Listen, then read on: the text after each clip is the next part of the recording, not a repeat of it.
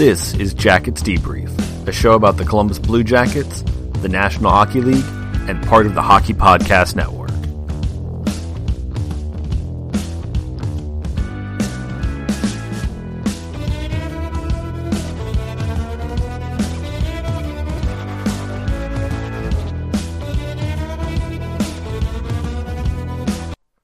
Alright guys, so this week's show, we are going to start with the heavy news of the week. We're going to start with my takes and my thoughts on what's happened with the Chicago Blackhawks. The reason I'm starting right off this, because I know everybody wants to talk about the Jackets, and obviously things are actually going well right now, which is better than we thought it would be at this point in the season. But I want to handle the heavy stuff first. First, to show that it's an important thing. Second of all, that way I'm not ending the show on something so awful. So, obviously, if you follow hockey enough to be receiving that you're signed up for a Blue Jackets podcast, you know about what happened last week. Chicago Blackhawks ended up, they allowed to resign GM, president of the organization, Stan Bowman, because of how he handled a sexual assault allegation in the team back in 2010 on the Blackhawks' first Cup run. You can go find the details of it, but essentially what it amounts to is a video coach assaulted a player. Both men involved say something happened. The video coach said it was consensual. The player said it was not. After that, there were issues where it was reported that this coach also sent inappropriate text messages to another player, or at least the way it was, I think it was termed in the report, were text messages of a sexual nature. The player was even teased by some other players about it. The thing they mentioned is homophobic comments about it, which are it's a lot of bad, guys. And then the big part of the story that came out this week too was on May 23rd, a group in Blackhawks leadership. I'm reading from ESPN story by Emily Kaplan about it, including then President John McDonough, McIsaac, General Manager Stan Bowman, Executive VP Jay Blunk, Assistant GM Kevin Cheveldayoff, Head Coach Joel Quenneville, and Mental Skills Coach James Gary met to discuss what happened. There were varying accounts of what was said in that meeting. However, no action was taken against Aldrich directly after that meeting. He stayed with the Blackhawks through their Stanley Cup celebrations and was even given a day to celebrate with the Cup. Now, this is all real bad, that the Blackhawks didn't take it seriously. The real problem, where everybody needs to understand the lesson of what this kind of problem is that after the season, the way the Blackhawks handled it was they went to this coach Aldrich and said, you can either resign or we can fire or we can investigate it. And he just resigned. And then he ended up going and working with other hockey organizations in Michigan. And there were other issues there where there were other assaults he did there of players. In this case, younger players who were not. You would assume some players who would be afforded. You would assume that the player involved in this would have made it. Who came out afterwards did an interview on TSN. Kyle Beach. He was a first round pick. You would assume the Blackhawks would have had some kind of protection, some type of discussions wanting to figure this out. Because that's looking at where the career of Kyle Beach went after this. I mean, it's not just a first round player who didn't pan out. He fell out of the league and ended up playing on some low tier German league team. I mean, this kind of thing affected him.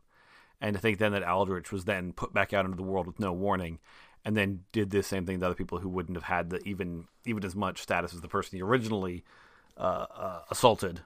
But I mean, it goes to show part of the problem we have with our quote unquote hockey culture and team first and never wanting to be a distraction.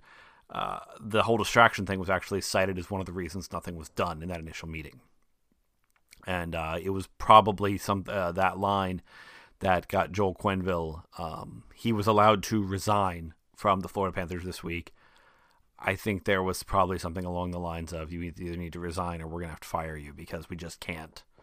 You can't be standing behind a bench. And the weird thing to me is the NHL, he still got to coach a game the night after this report came out, which was stunning to me because for a while now, I've been saying that whenever somebody is accused of something, if I were a pro league, my plan would immediately be if there was an allegation to the point of either there's a lawsuit. I mean, if somebody just, and I understand this gets complicated because there's a current situation with the Canucks where somebody essentially said that a player did something on social media, and it's hard to suspend people and take them off the ice if there's any allegation, because we're in this weird place where if anybody, I believe what people are alleging in especially in this situation and in the situation with the Canucks situation, it seems like there's a lot of smoke there and there's probably some fire. But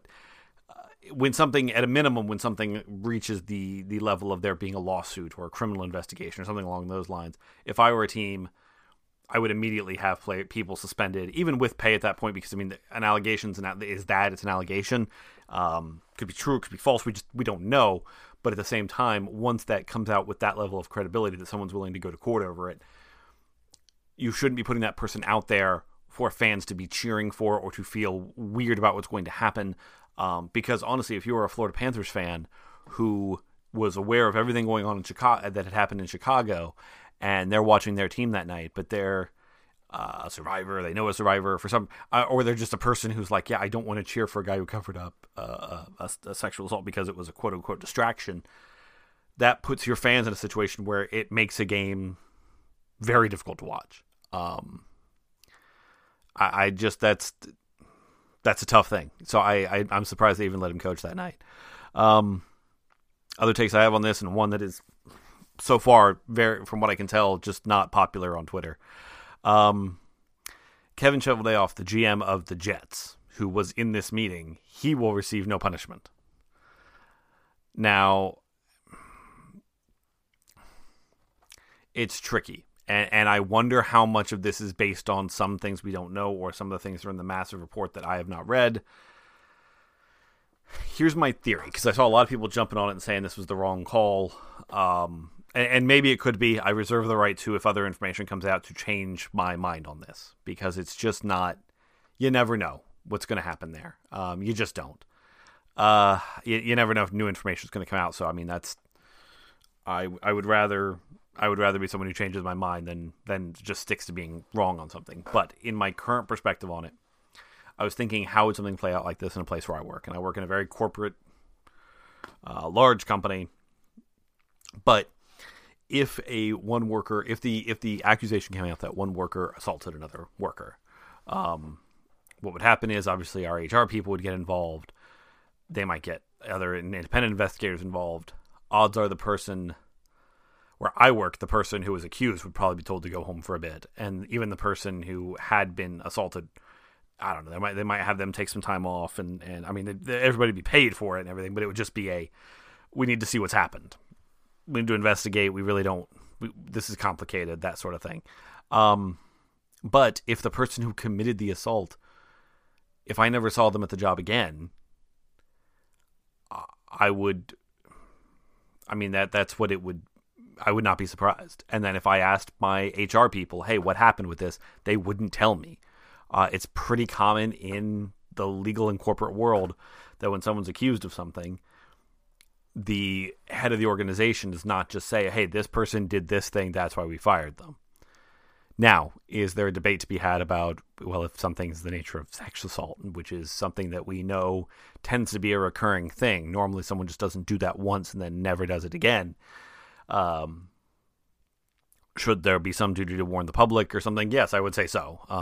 I mean, theoretically, hopefully your employer would turn it over to law enforcement, which I think is probably one of the major failures of the Blackhawks in this. But getting back to my original point, if you're Kevin Cheveldayoff, if you're an assistant GM, and if this has all happened and your GM has told you, your bosses have all told you, we've handled it the right way, everything's taken care of, I don't know what else you're expecting him to do. I mean, I understand if he had become aware at some point that this had never been referred to law enforcement, or that his team, in fact, their version of taking care of it was to say, well, either resign or be fired, or resign or be investigated, then maybe you could say, wait, there's some culpability there. He should have been, at that moment, there should have been he should have tried to talk to more people involved and try and get something figured out. But I can understand also in a workplace that that you're not going to get told why someone was fired. So I think I think that's a tricky situation. To say that Chevy needs to be necessarily fired for what he did. Now, there's other things where this guy is not exactly the best guy. We've heard some stuff about how he handled with Akeem Eliu, about just the racist stuff. So, I mean, I'm not someone who's wanting to sit up here and be like, Kevin Chevdale's a good guy, leave him alone. No, by all means, I think there's reason to question him and what he was doing and all of that. And again, I reserve my right to change my mind on this if I hear other information. Just right now, that's something my mind can't get around on it, because at the end of the day, as much as it's a sport, it's a workplace, and I was trying to think about how this would play out where I work. So that's what's happening there. TSN, I believe, still has streaming up somewhere the entire interview that Beach gave, which is just hard to watch and may not be something you want to jump into if that's not your, if you don't want to see the things laid, kind of bare and just kind of open emotion on it. But that's my general takes on it right now. I think Quenneville being gone is the right thing. My idea on what they should do going forward, I think what the NHL needs to do, and I think this would be helpful for their issues with race problems. I think this would be helpful for their issues with, somebody tweeted that, don't think this is the only story like this has ever happened.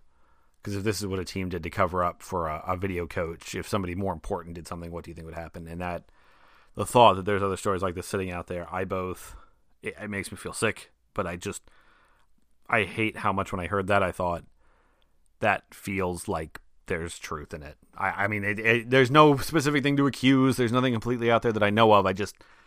To think this is the one time this happened and it came up and now it's being this big public thing.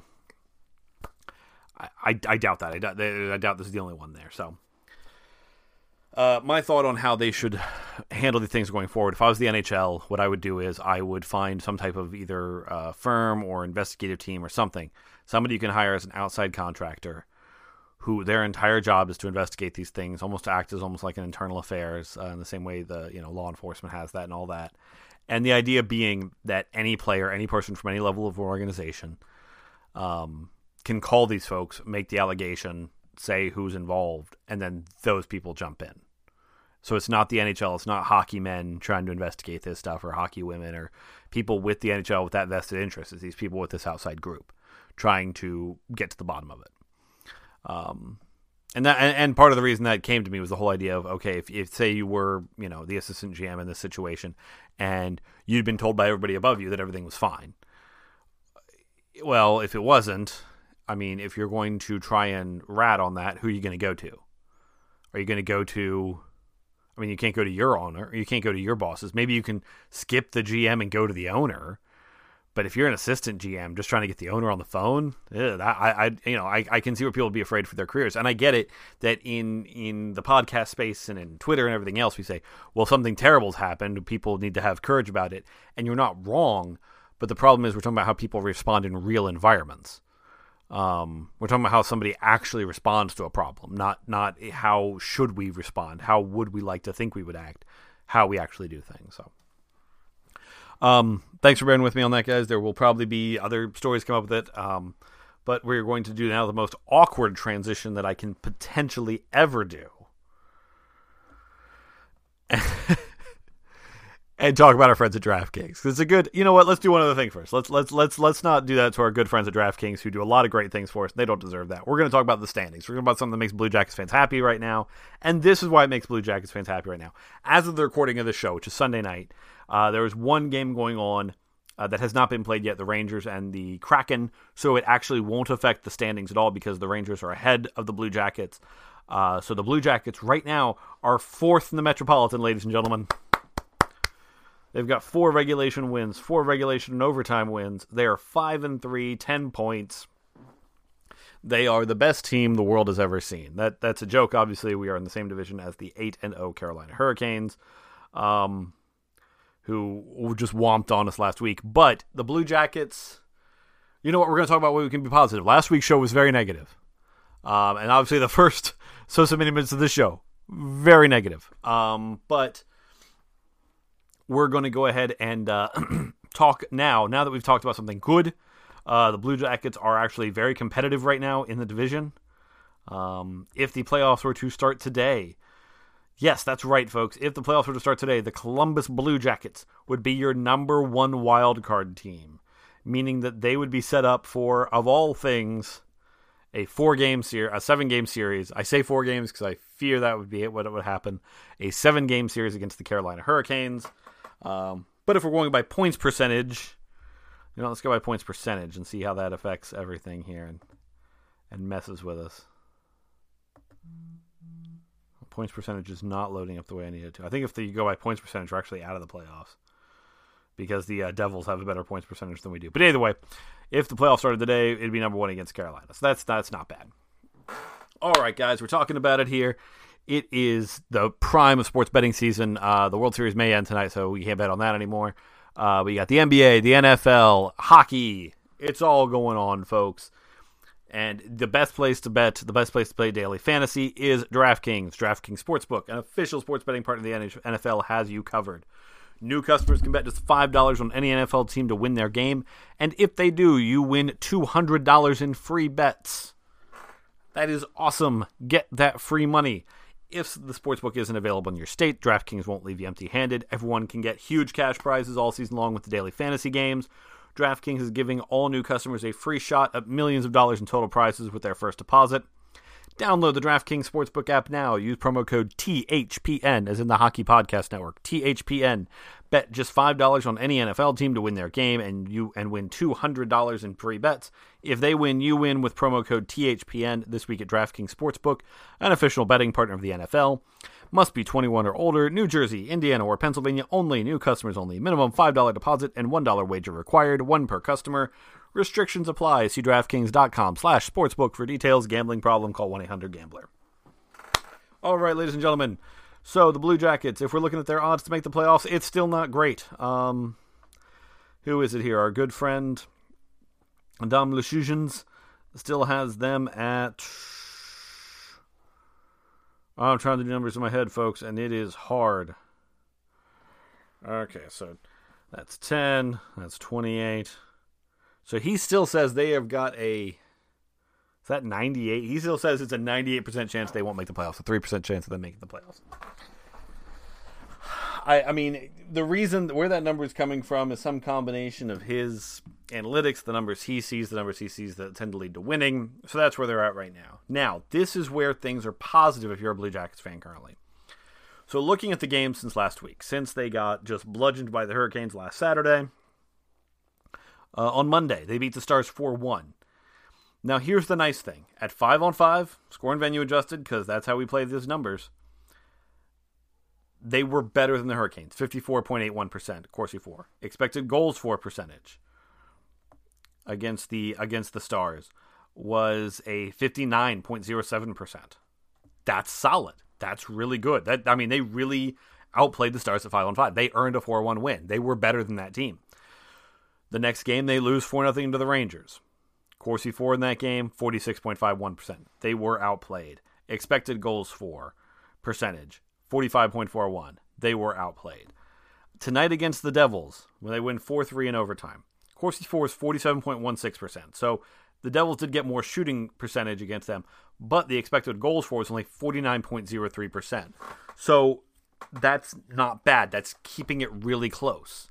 And then in a game like this, who scored 2 big goals for them? Bjorkstrand and Laine. See, here's where the Blue Jackets can keep this season on the right track. If they can keep these numbers, if they can keep close in scoring chances with their opponent, which is really what expected goals for is kind of a proxy for, if they can keep close in shot share like they did tonight against the Devils, that keeps you in games where then occasionally you'll get, hey, Bjorkstrand's going to have this great, a great power play shot right in the Royal Road. Laine is going to make a classic Laine. He's on the left side of the ice and just whacks that sucker, and there it goes. And that's the thing. That's what we need out of this team. That's the big part of what we're looking for out of this team this year. They can, and this is part of where things get good for them. Because I've seen people starting to talk about their PDO and how it's probably higher than it should be. But let's talk about this for a second. The Blue Jackets may just have a high PDO this year. And the reason for that is the baseline of how well their goalies play. Now, PDO is just a very simplistic number where you just add shooting percentage and save percentage. And the idea is that teams revert to 100%. But the problem with that is if your team has a higher shooting percentage because you have more talent at shooting, your shooting percentage will be higher. So you may just have a higher number. Or if your save percentages are better. But let's look at these numbers. 5-on-5, if you're looking at, or all teams in all situations, the Money Puck, I'm looking at their number, goals save above expected. Now, again, the way you think about this is if you take a shot and 50% of the time that shot goes in is worth 0.5 goals. If 10% of the time it goes in, 0.1 goal, and so on. So what they do is they look at every shot that's taken against a goaltender. They say, what are the expected goals? Okay, and how many goals have actually been scored on them? The number 6th goalie in the league right now at the best goal saved above expected is Elvis Merzlikins at 5. So that means right now Sergei Bobrovsky, he's balling out this year. He's at 13.5 in 6 games. He's playing lights out. I mean, he's saving 2 goals a game higher than expected. It's pretty good. Frederik Andersen also having a great season so far, 10.5. But Elvis Merzlikins 5. So for every game Elvis has played this season, he essentially has saved 1 goal more than what would be expected out of an average goaltender. That's really good. What's really interesting is the 11th player on this list is Joonas Korpisalo, who's at 2.7. I don't think this takes into effect Sunday's game, so I'd have to see the numbers on that. But here's the thing: in those 2.7, in the 2 games he played, he's saving a little over a goal a game from what you would expect him to. From what you would expect based on that. So if both goaltenders are playing at a higher level, and you can keep your level of playing where you're flirting with 50-50 when it comes to shot share and when it comes to expected goals for, this team could win more games than they lose. This team could be solid throughout the season. And there's some definite things there to be encouraged about. I personally am encouraged that Patrik Laine is showing on, if I look at the, if you're looking at some of the, pulling everything up here for it. Some of the advanced stats on things, Patrik Laine is outperforming what he did last year. 1 second here. Okay, at 5-on-5.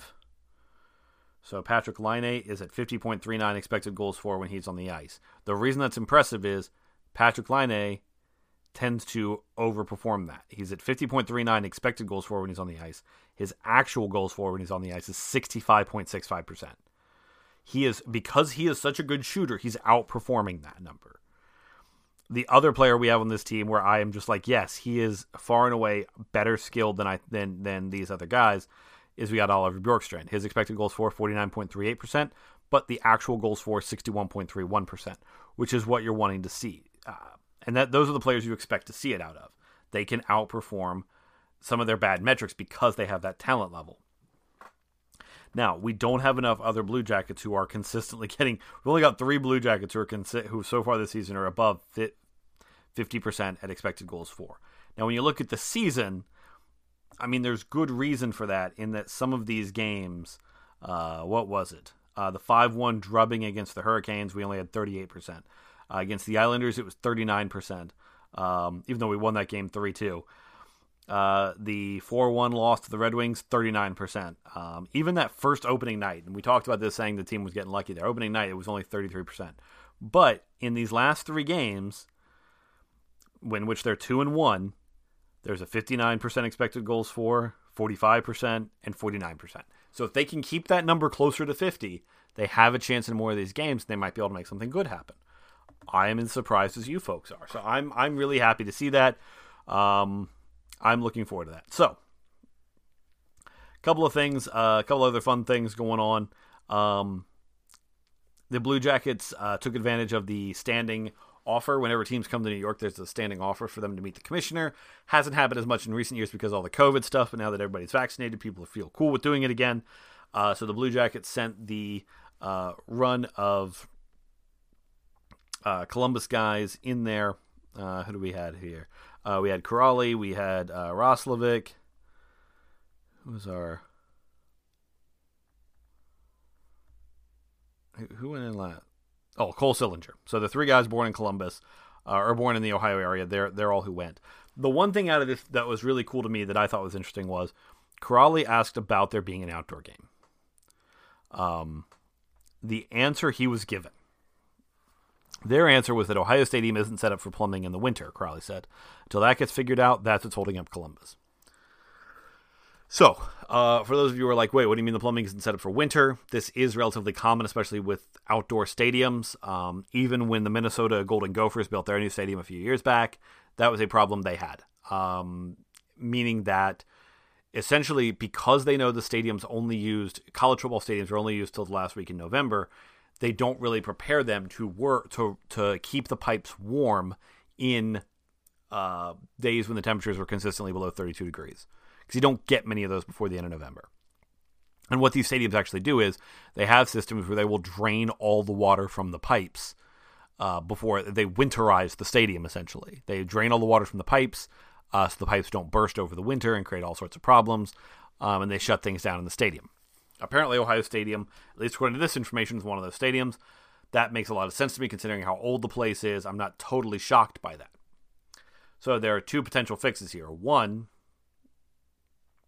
Ohio State upgrades their stadium to be winterized, which I don't really see them doing anytime soon because that's going to cost millions. And if you're Ohio State, from December through March or late February, who's trying to hold an event in Ohio Stadium other than a hockey game? So unless the Blue Jackets of the NHL take on all of the cost, I don't see why Ohio State would want to do it. Second option, you'll play the game somewhere else. Now, you might say to yourself, where else could you play that game? There's not a lot of places in Columbus because Ohio Stadium has two things going for it. One, it is so historic. I mean, it is just... It's this historic mecca that this great old world college football thing that's going to have a air to it that nothing else does. So the other option is to move the game. In Columbus, the only other thing I can think of is Lower.com Field. Because it's this beautiful brand new stadium, but you're capping attendance like at 29,000, I think. I mean, Lower.com Field capacity. Let me double check. I want to see what it can get. 20,000? 20,371? Can it be expanded? Because if that's it, the Blue Jackets are at 18,000 themselves. Yeah, 20,165. It's a beautiful stadium, but it doesn't really give you that same sense of something grand the way the other ones do. So, what I think, if I'm the Blue Jackets, what I'm interested in doing is I talk to the NHL and I say, okay, I understand then this doesn't get to be this big cool thing for Ohio fans or for the Columbus fans necessarily. But what if, in an effort to grow the fan base for the game, the Blue Jackets host one in either Cleveland or Columbus or Cincinnati? And then you have multiple options in both cities because both cities have NFL stadiums and both cities have baseball stadiums. So then you open up to Great American Ballpark, Paul Brown Stadium, First Energy Stadium, and whatever they're calling Jacobs Field now. I don't remember. Is it Progressive Field still? I don't know. So you can play at any one of those places, which would be kind of cool, kind of interesting. And I think it would be cool because you could do kind of a mid-range thing where it's like, hey, we're going to go play it in Cleveland, and Detroit's going to come down. And you could have, and what you could do is you could try and talk the city of Cleveland or the city of Cincinnati, because neither of those, Cleveland might be harder because they have the Cavs, so Cincinnati might be perfect for it. Because first of all, it's a little further south, might be a little warmer outside. It's a couple of the degrees, but not much. But you could go down there, and because they don't really have a winter sport in the same way that Cleveland does with the Cavs, you might be able to talk to City Cincinnati and saying, hey, let's get a whole big area down here, and let's do all the outdoor festivities we normally do. Let's try and grow the game of the NHL in Cincinnati. Just get people involved and have them play, maybe Nashville or something that's kind of closer to Cincinnati. to get more of a sense of kind of a rival thing kind of going there. Or, I mean, you could bring in any team, really. You could go bring in one of the big draws or an original six, I guess, if you really want to. But that's where I think, even making Detroit or go down to Cincinnati might not be a bad play. So that might be a good way to go about it. All right, next thing we want to talk about, probably the last thing this week. Apparently, the Korpisalo talks have kind of increased a little bit. So that's not terrible. If we can get a good deal, apparently last year the thing that held it up was we were only getting mid-round deals for him. So a lot of people weren't. So the Blue Jackets didn't jump on it because the idea was we don't want to trade him for a third or fourth round pick. We really think we can get a first or a second. Here's where we're at. The three teams that have been heard most often: Arizona, Buffalo, and Montreal. Now, what I think is important when we're looking at this is where are these teams in the standings? What were their expectations coming into this season? Arizona's having a terrible start to the season. But Arizona, at the same time, they didn't have big expectations. So in my mind, I don't know why Arizona trades a first or second round pick for him when... Remember, they didn't get a first round pick last year. They're not going to give away a first round pick for a guy who's going to be a free agent at the end of the season to try and win some games in a season where, honestly, getting a highest first round pick as you can makes sense. Now, the other two teams. You got Buffalo. Now, the expectations thing is the same in Buffalo. But Buffalo's 5-2-1 right now. They're 11 points. They're second in the Atlantic. Now, if you're saying, Frank, Buffalo always starts the season hot, you're not wrong. Buffalo always does start the season hot, and so far they've always failed. Will they fail this year? I think so, probably. I don't think they have the talent to go for the long haul. But if you're Buffalo, you are having incredibly low houses, even though your team's kind of winning some. Nobody's showing up to games. And the idea of doing something, some big move to try and show, look, we want to win, could be very helpful for you. And right now, Buffalo, their goaltender, they're getting decent goaltending, but the idea of, look, we might have our long-term guy, that's something that might be useful for you, might be worth having. Buffalo, oh my gosh, that's not even possible, is it? Buffalo in 5 home games is drawing to 40.9% capacity. Their average home crowd is 7,709. How is that possible? Oh my good, I hadn't looked at the number until now. Oh my goodness. That's horrendous. Columbus is 21st in the league at 15,071, which they're closer in capacity. They have they're getting closer to their capacity than Detroit is. In absolute numbers, Columbus's average home total is 22nd in the league.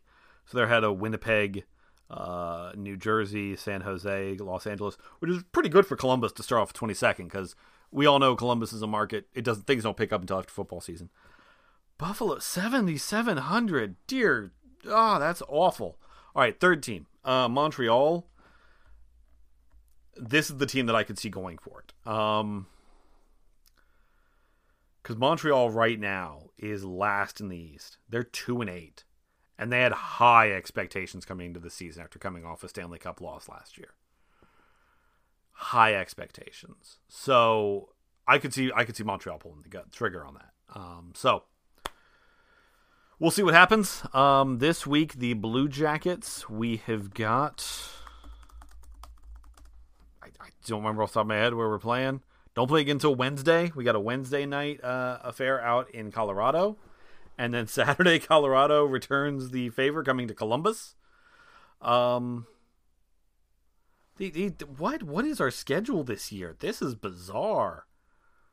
This is almost as flummoxing as Buffalo's home numbers, but we have a weird schedule in November. What is going on? Because things are so spread out, but people said it was going to be a condensed schedule, but so we played Sunday, we don't play again until Wednesday, then we play again Saturday, then we don't play again until the following Friday.